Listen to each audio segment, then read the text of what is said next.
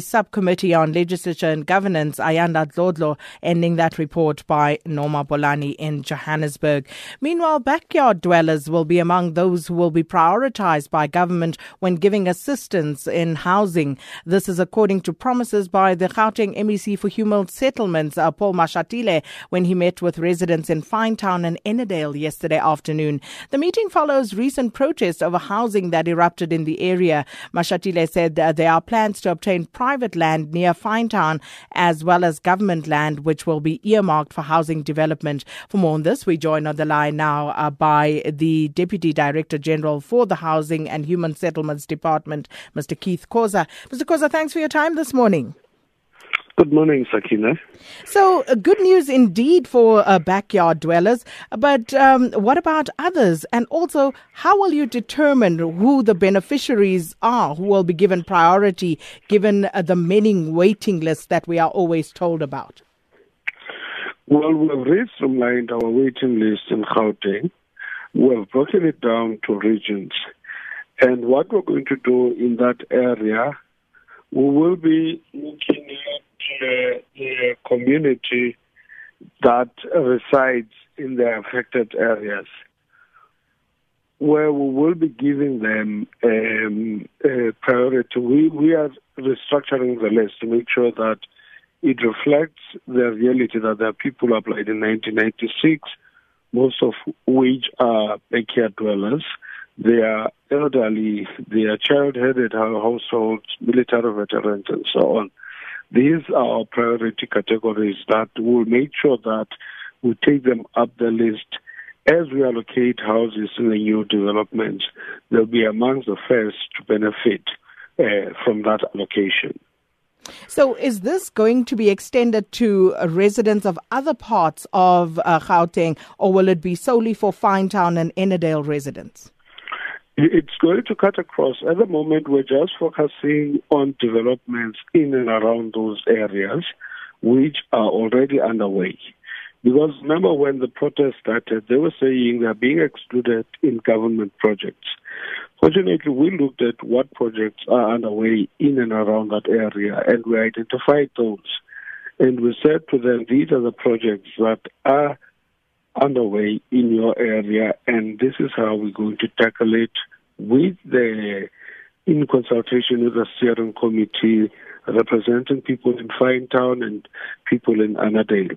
They'll be part of the process because we want to ensure transparency.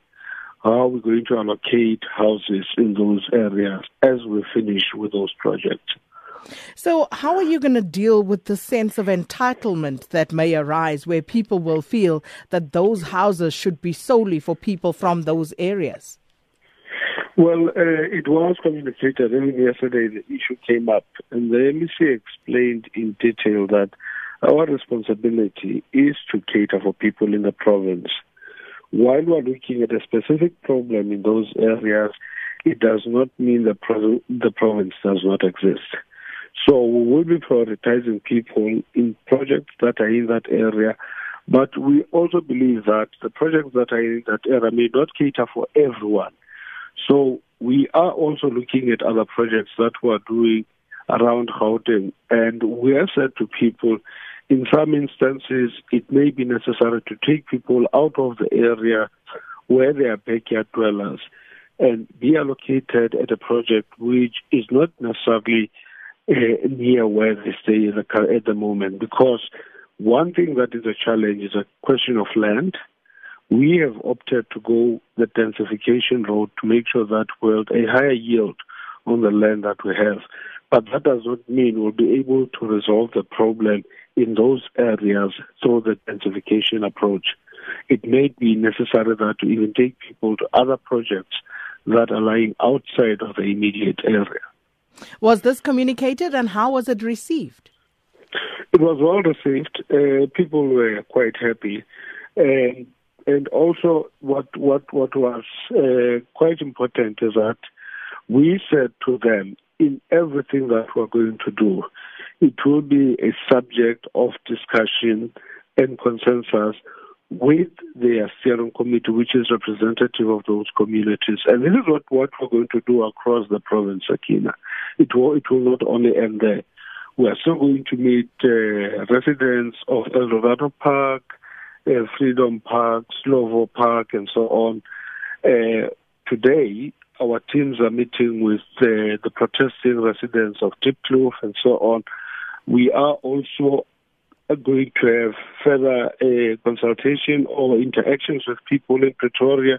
So we'll be setting up steering committees in all the communities as a contact point for service delivery, and they will be part of our ongoing process of consultation to make sure that we do not use the bottom-down approach in dealing with issues of development, but bottom-up as well is important, because even though we've got a huge number of protesters, not all of them do qualify. And that we keep explaining that we're going to register people, we're going to process the applications, and those applications will tell us who qualify and who doesn't qualify, so that those who do not qualify, they may be catered in other opportunities like the rental stock and so on. Then they'll be reaching out to those typologies of houses.